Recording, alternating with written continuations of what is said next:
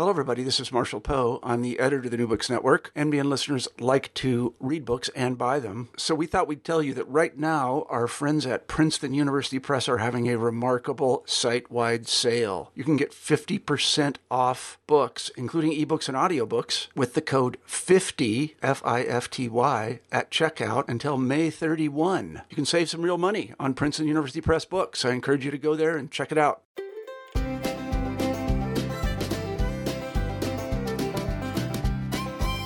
Hello, and welcome to New Books in the American West. I'm your host, Stephen Hausman. Today, I'm speaking with Frederick Brown, an independent historian based in Seattle and the author of The City is More Than Human, an animal history of Seattle, which was published by the University of Washington Press in 2016, and last year won the Western History Association's Hal K. Rothman Prize for Best Book on the Environmental History of the American West. Fred, welcome to the New Books Network. Thanks. It's my pleasure to be here. First, why don't we begin by having you tell us a bit about yourself? How did you become interested in history in the first place?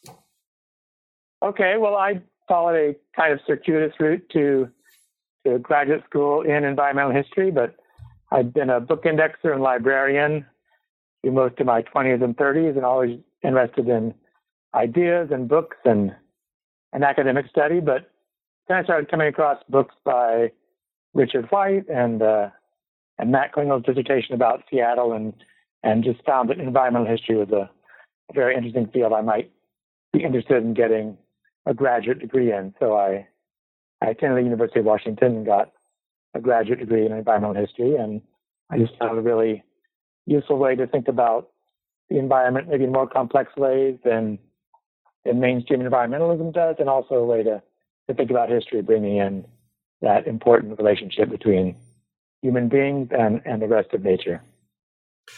Could I ask you briefly about your book indexing work? Because I realize that's not a field that I really know much about. What is that process like, and how did you get involved in that in the first place? I got involved in that in my early 20s, and when I was a perpetual graduate student, first in French studies, and I got a job in a book indexing firm in New York that did book indexes for many of the major publishing houses in New York. And I kind of learned starting with proofreading and then doing indexes. But the process is to read the book and do the obvious thing, like take names that should be in the index, but then think about what is each page about, or what is each paragraph about, and what are the terms the author is using, what are the synonyms that you want to relate to each other, and then construct a structure of the ideas to put in the index. So I've been doing that off and on for the last 30 years and not very much the last 10 years, but it's a good way to read some books and in a kind of different way thinking about the structure of the ideas and how would users want to access those ideas from the index. So turning to the book at hand then, what brought you to the topic of animals in Seattle specifically? Well, I think I've always been struck by the paradoxes and complexities of how we relate to animals, how, generally people tend to love cats and dogs and be indifferent to the lives of faraway cattle, pigs, and chickens. And my own life, I kind of saw those contradictions growing up in college towns in Oklahoma, seeing pets in the city, and then visiting my grandparents' farms and seeing the very different lives of cattle on farms. And it seems like there's just this strong paradox that even as you go through time, as we talk more and more about being animal lovers, and there's more and more rhetoric about concern for animals, the lives of most animals that are important to us, the livestock animals, have tended to become worse and worse. So there's these incredible contradictions that made me think this is a very interesting topic to look at and to think through. And so when I was in graduate school, I managed to find a number of very interesting documents in the municipal archives in Seattle about how people related to their dogs and cats and to cows in the city. And so I got rolling with that as part of my dissertation and then turned it into a book.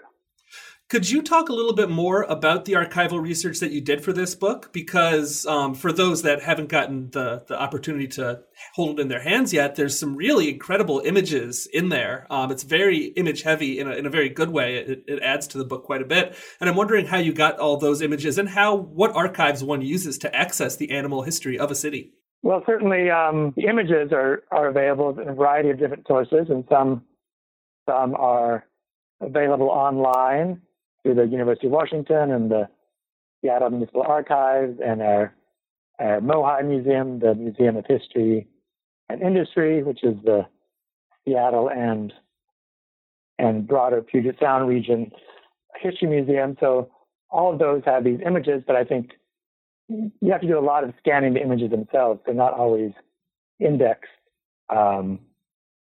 with the names of the animals. So I spent a fair amount of time going through the images, say, at the University of Washington and looking at street scenes, and then occasionally you'll see a cow in a backyard or a cow on a street that might have escaped other people's attention. So I think it's looking at sources that are widely available, but looking at them in a different way. And then I was very fortunate that as a book indexer, I'd say I'm very fortunate that the Seattle Municipal Archives has been very well indexed, and individual petitions that were filed were indexed by categories, including animals involved.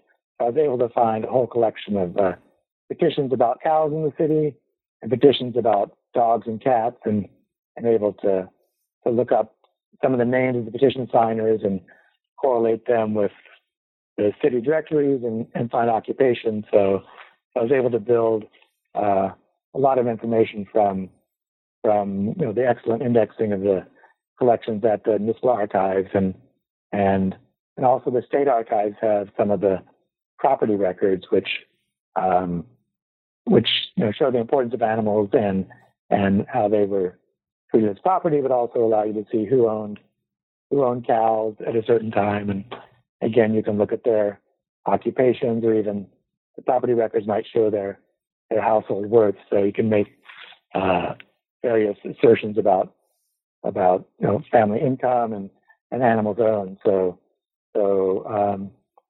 it's not the main thing people look for in archives, but that information is there in a city that's kept a lot of the petitions that got to the city. And you mentioned with the images, looking at images in a different way. And I was struck by how many of the pictures that are in the book, the images that are in the book, in a different kind of book might just be sort of your almost generic city scene. But because they're in a book about the animal history of animals, or of a city, excuse me, the animals really jump out. And I thought it was very well done. I really liked that part of the book. Thanks. So before we turn to the urban history of animals in the Puget Sound region, can you provide a brief overview of the early history of Seattle? When was the city founded, and who lived in the region prior to the arrival of Europeans?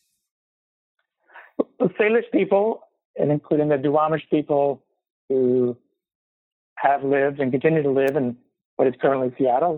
Salish people have been here for millennia, since time immemorial, and had an economy where the salmon were incredibly important and where animals were incredibly important. You see that, among other things, in the names they use for places on the landscape. The names that newcomers have attached to places in Seattle are often the names of people and like the street names, the neighborhood names. But if you look at a list of the names of civic places that Duwamish people use, a number of them refer to fishes or beavers or ducks or other animals that are an important part of their life. So Salish people have been here since time immemorial, and Europeans and other newcomers first came to Puget Sound in a semi-permanent way with the fur trade in the 1830s, setting up Port Nisqually about 40 miles south of what is now Seattle. And Seattle was founded in 1851 when the Denny Party arrived, and also the Luther Collins Party arrived that year. And so Seattle was founded in 1851, and an important part of the economy was was the lumber in the region, and Seattle grew, and a big point of its becoming quite a bit bigger was the gold rush of the 1890s, when this was a jumping off point for people heading to the Klondike in Alaska and Canada to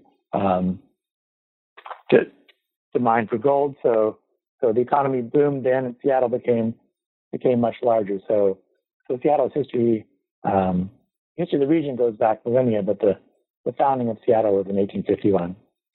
And animals, of course, were present from day one of European settlement and conquest within the Puget Sound region.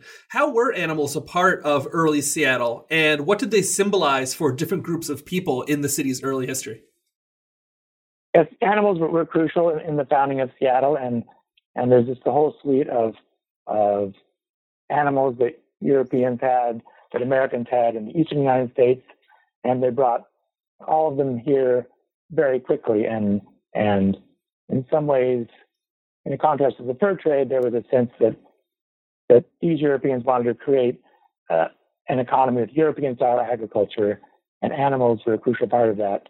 So they brought cattle, pigs, and chickens, and cats and dogs, and geese and ducks and bees, and within 10 years, this whole suite of animals was there. And these animals were crucial in many ways, and an important way to note is that they were important in the land claims that Europeans made, that the very land laws that were used to assert a European control of property included implicitly animals. There was, in the Oregon Donation Act that many of the founders used to claim land, there was language saying that white people could claim a certain amount of land if it was cultivated.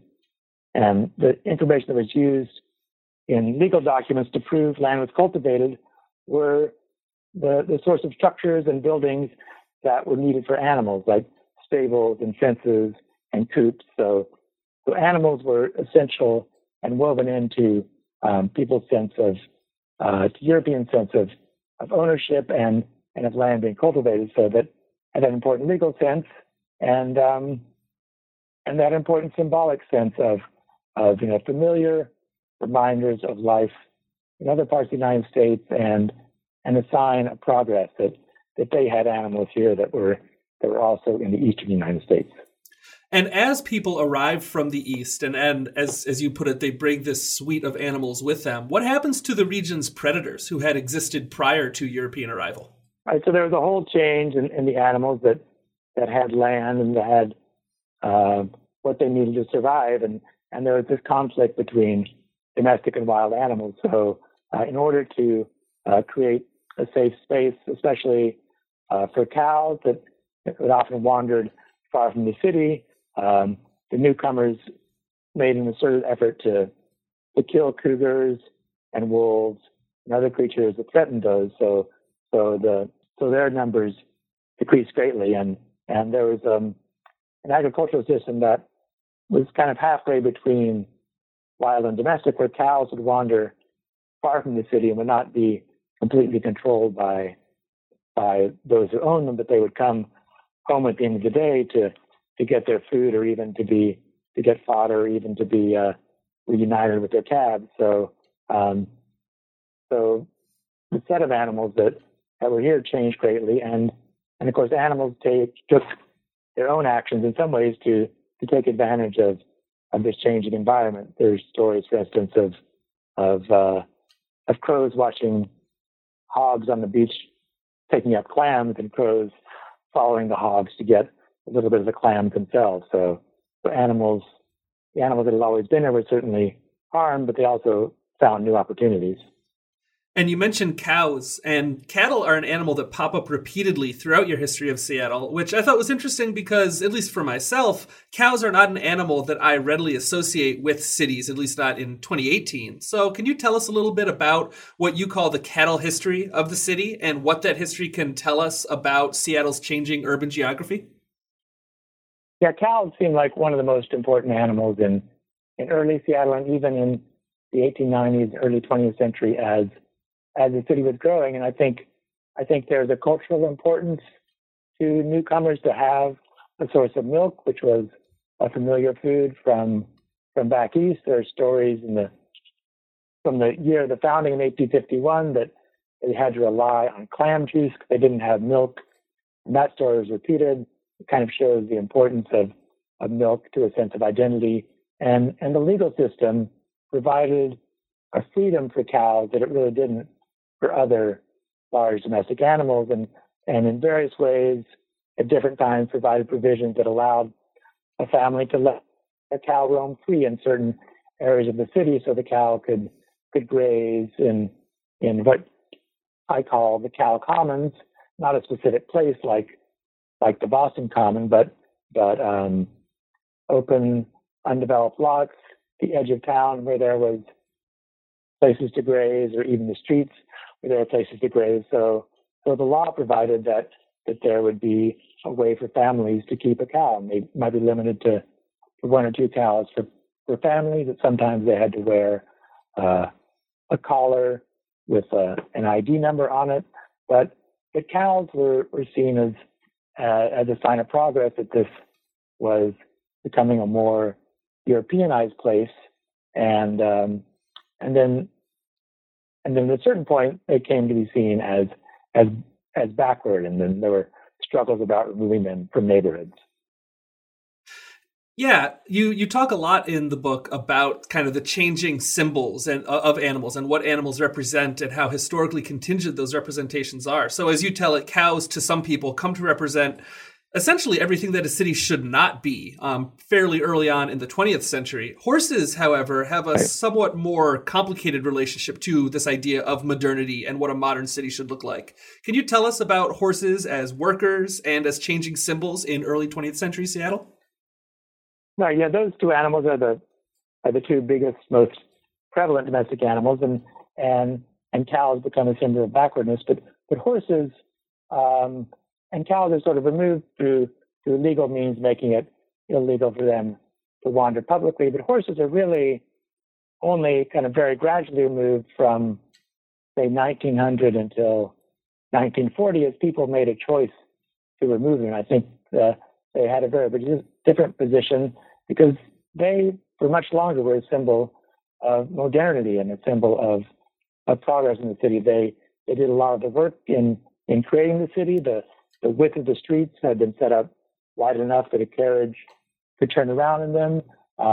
Horses did the work of digging out excavations for buildings. They did some of the work of regrading downtown, of smoothing out the hills downtown to allow commerce to happen more easily. And there are even photographs of them, helping install electrical equipment. So the horses were seen as a sign of the modern city, even say in 1900. And for instance, stationery of businesses and public entities would have pictures of horses to show this is a dynamic, important place, whereas cows would never be in those sorts of images. And there are any number of problems with horses that advocates for automobiles recognized, and such as the humane concern about the suffering of horses, the sanitary concerns about horses. There's a problem of the willfulness of horses, that they could run wild and create havoc. But their importance is shown by the fact that as long as they're economically important, all of those problems, people put up with them and found ways to mitigate them or to deal with them because horses were essential to the economy of the city until automobiles gradually proved to be more efficient at moving commerce and people in the city. And automobiles replaced not only horses, but they replaced walking and public transportation to some extent. So the horses followed a very different trajectory than cows had. So I myself am a cat owner, and so I really enjoyed your chapter in the middle of the book about cats and dogs in urban Seattle. Can you talk a bit about the history of pets in cities such as Seattle, and when dogs and cats and animals of that nature start to become more common than cows and horses and other large animals that we might classify as livestock? Sure. I mean, that was a big transition of the 20th century from cows and horses and chickens being the most common prevalent animals people knew to cats and dogs, although cats and dogs had always been here. And I've been a proud cat owner most of my life. Unfortunately, I'm not right now, but that's an important part of my life. So I think that's very important. And the role of cats and dogs changed a great deal in the 20th century, from a very complex role that kind of mixed friendship and work in the early 20th century. You see in many ways that dogs and cats were expected to do work, that cats had important work in getting rid of mice and rats and protecting grain, protecting stores. And there are various images in the book of a cat that's an important part of the team at a grocery store, an important member of the crew on a ship. And there are also dogs who had very important work in guarding property and in helping with hunting. And you often would see ads in the newspaper that people would say they had a dog that was both a good friend to children and a good guard dog. And so those roles were very combined. But I think because they were kept often for economic importance, their numbers were smaller, and people, generally only kept them when they needed them. But as there was greater prosperity and as there were consumer innovations and technological innovations that made keeping dogs and cats easier, like cat litter and canned dog and cat food, and people could afford those more, the number of dogs and cats increased. And as the primary reason for keeping them became affection, almost, not everybody, but most people appreciate the affection of either dogs or cats. So the numbers increased 5 or 10-fold. These dogs, the numbers increased 5 or 10-fold per capita through the 20th century. And through the last half of the 20th century, I think, certainly not 100%, but for most people, the importance of cats and dogs is that they're family members and friends and sources of affection and comfort and interaction. And I think, it's the exact reasons for those changes are hard to say, because it's in the area of sentiment and connection, and the sources aren't as detailed as about economic things. But I think there's sort of three big reasons, and one is economic growth, that people can afford these animals. One is the departure of livestock, and I think that people feel that desire to interact with animals, with cats and dogs. And I think another reason is people having fewer children, and that for many people their connection with animals become closer when they have fewer family members. So the role of cats and dogs has changed a great deal, and now they're, as far as the animals we think about and interact with and are conscious about, they're most prevalent in our minds. And as those animals become more prevalent in our minds, you argue that this gives rise to what you call the paradox of the pet food dish. Can you describe what that paradox is and what its sort of large-scale effects are? Right. So that's the big theme of how these things change. That there's this great paradox that those of us who own cats and dogs, that moment of feeding a cat or dog in the pet food dish is that moment of connection and care and concern and helping a beloved friend. But it's also a moment of indifference, generally in ignorance, about the lives of the faraway cattle, pigs, and chickens and sheep or fish or other animals that were killed to make that cat food. So there's this paradox that as we talk more and more about benevolence, and as benevolence becomes more and more important, we're often more and more ignorant about the faraway lives of animals that feed us. So there's this sort of growing dichotomy between pet and livestock through the 20th century, that livestock in the early 20th century often had some kind of personal relationship with the end user. People often knew the chicken in their backyard that provided them eggs and might eventually provide them with meat. People often knew the cow that provided than milk. People saw horses working in the streets, so that the role of a pure worker that provided a service or a product and sentient being that one was aware of were mixed, whereas as livestock moved farther and farther from the city, their lives became something that city people knew less and less about, and that leads to this paradox of benevolence and use, that as we focus more on benevolence, we are using and exploiting an ever greater number of faraway animals. So a couple minutes ago, you told a bit of the history of dogs and cats in Seattle. But earlier, you also mentioned that Seattle it had a cow commons, and later on, you talk about Seattle as a dog commons in kind of the middle years of the 20th century. What do you mean by a dog commons, and how does that change as we get later into the 20th century? Right. So a dog commons is a term that I've forgotten who I got it from. It wasn't my term, but it's this notion that until the leash law of 1958, dogs had the right to roam free if they had a license. So common space was devoted to things that were important to people, and it was important enough that if you could have a license, I think it might have been $5 in the early 20th century, which precluded a lot of people from having dogs. If you had that license, your dog could roam free, and that created a very different sort of relationship with dogs. I think in some way there's been a privatization of dogs that in the 30s and 40s, dogs roamed in neighborhoods, and the various children in the neighborhood might play with a dog they knew, or a dog might go to school to meet children and go home with them. So it kind of interacted in public place.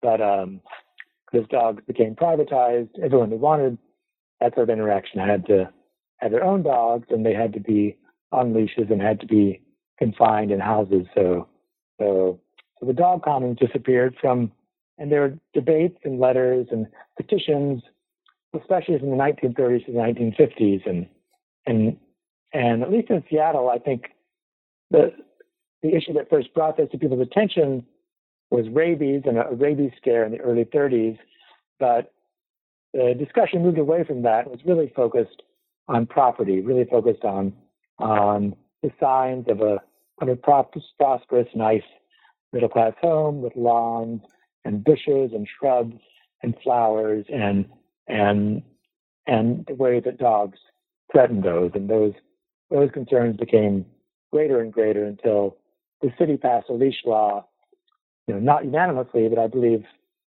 around 57% of the people voted in favor of a leash law in 1957.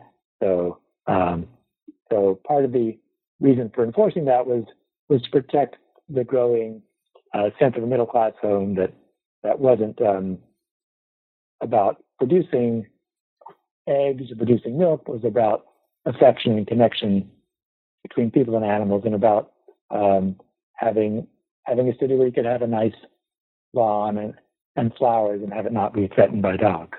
So again, it comes down to an extent to dogs and animals as symbols and what they mean within a city itself. Right. So I think, dogs, all animals have these important roles, I think, as friends and property and symbols. And certainly free-roaming dogs are a symbol of a backward city that people wanted to get rid of in the 1950s. Yeah.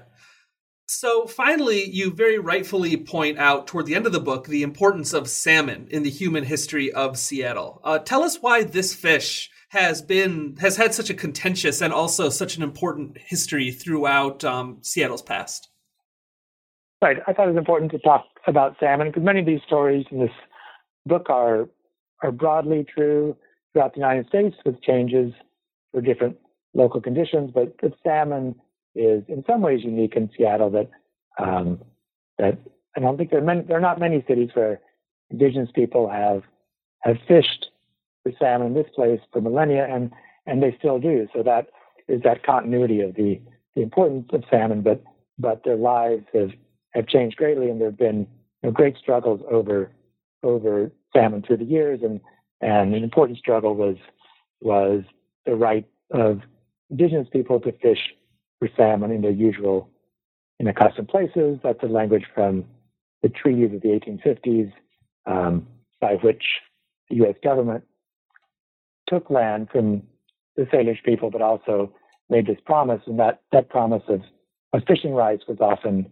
ignored, and wildlife officials would prevent Salish people from fishing, and so the fishing movement began in the 1960s and led to the Bolt decision of the 1970s that gave indigenous people half of the fish that were available in different fisheries. So it's been that struggle over salmon, and salmon, I think, for newcomers generally have this changing role as well. But I think in the early history of the city, they were seen as a sign that it was a very different place from the Eastern United States and not a sign of progress. And I think the early white settlers looked forward to having beef and having bread and having more familiar foods. But in the last 10 or 20 or 30 years, salmon had become a symbol of Seattle and a symbol of a connection to the natural world, and has become very important to many in Seattle to help preserve them and the city, and also in order to follow the strictures of the Endangered Species Act, the city has been forced to try to mitigate damage to fish's habitat. So there's been all this series of struggles over salmon, and they have been a part of life here for millennia, and they continue to swim through the waterways of Seattle. So they show this great continuity, but also this great change through Seattle's history. And again, thinking about animals as symbols, salmon almost come to represent a symbol of Seattle itself in certain ways. They become very closely associated with the Puget Sound region and Seattle itself. Right, they become the symbol, and Mayor Schell says that maybe the salmon will save us, that the efforts to preserve the salmon bring people of different ideologies together and create a unifying symbol for the city, even though in an earlier time they were seen as a symbol that this place was backwards. So I think the salmon are important to many people, both as a source of food and as something to push people to have environmental preservation and create habitat where salmon can survive.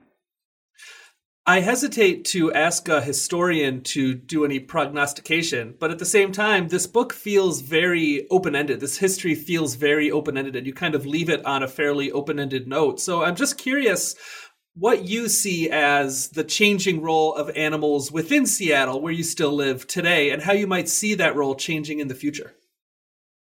Right. Well, I guess the question is whether existing trends will continue, or whether there will be a shift. But there's been this trend of separating beloved animals from used animals more and more throughout history, and like one possibility is that will just continue, and will lavish more and more affection on cats and dogs, and become more and more ignorant about the lives of faraway animals. But I think there are maybe some signs that some of those things are shifting, that vegetarianism and veganism have always been only a small minority of city people in Seattle and in the U.S., but the amount of meat people are consuming has started to come down, starting in 2005, and there are greater efforts to know something about the lives of the animals that produce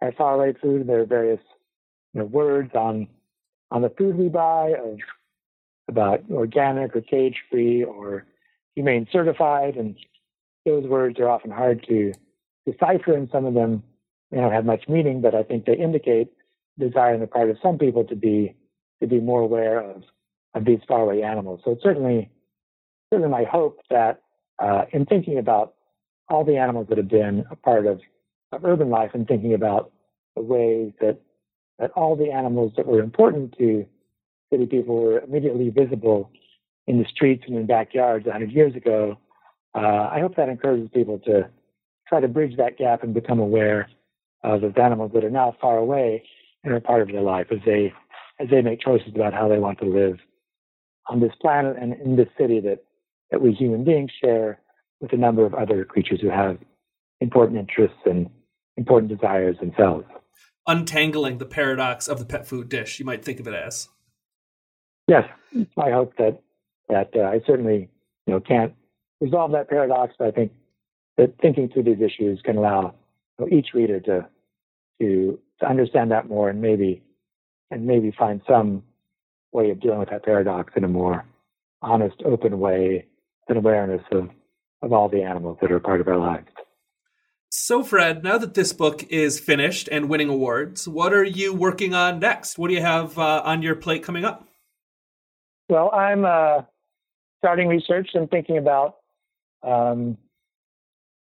English sparrows and European starlings and how they made their way across this continent. I guess this book about Seattle tried to look at some of the most important animals in economy and legal issues, and I want to look at a couple of animals that to most people are not very important, but that managed to be introduced in the eastern United States and to spread across the continent, and especially to think about the way that intersects with ideas about immigration and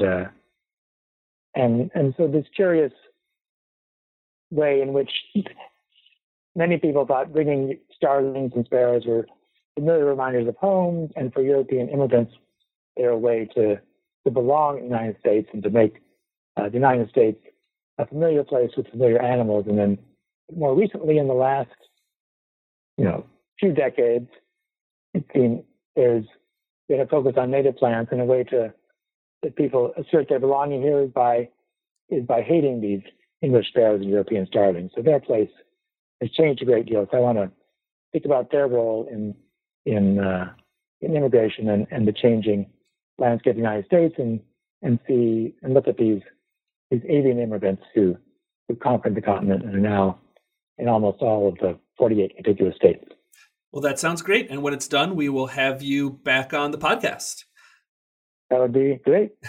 Fredric Brown is an independent historian and is the author of The City is More Than Human, An Animal History of Seattle, which came out in 2016 with the University of Washington Press and recently won the WHA's Hal K. Rothman Award. Fred, thanks again for joining us. Thanks. It's been a pleasure to be here.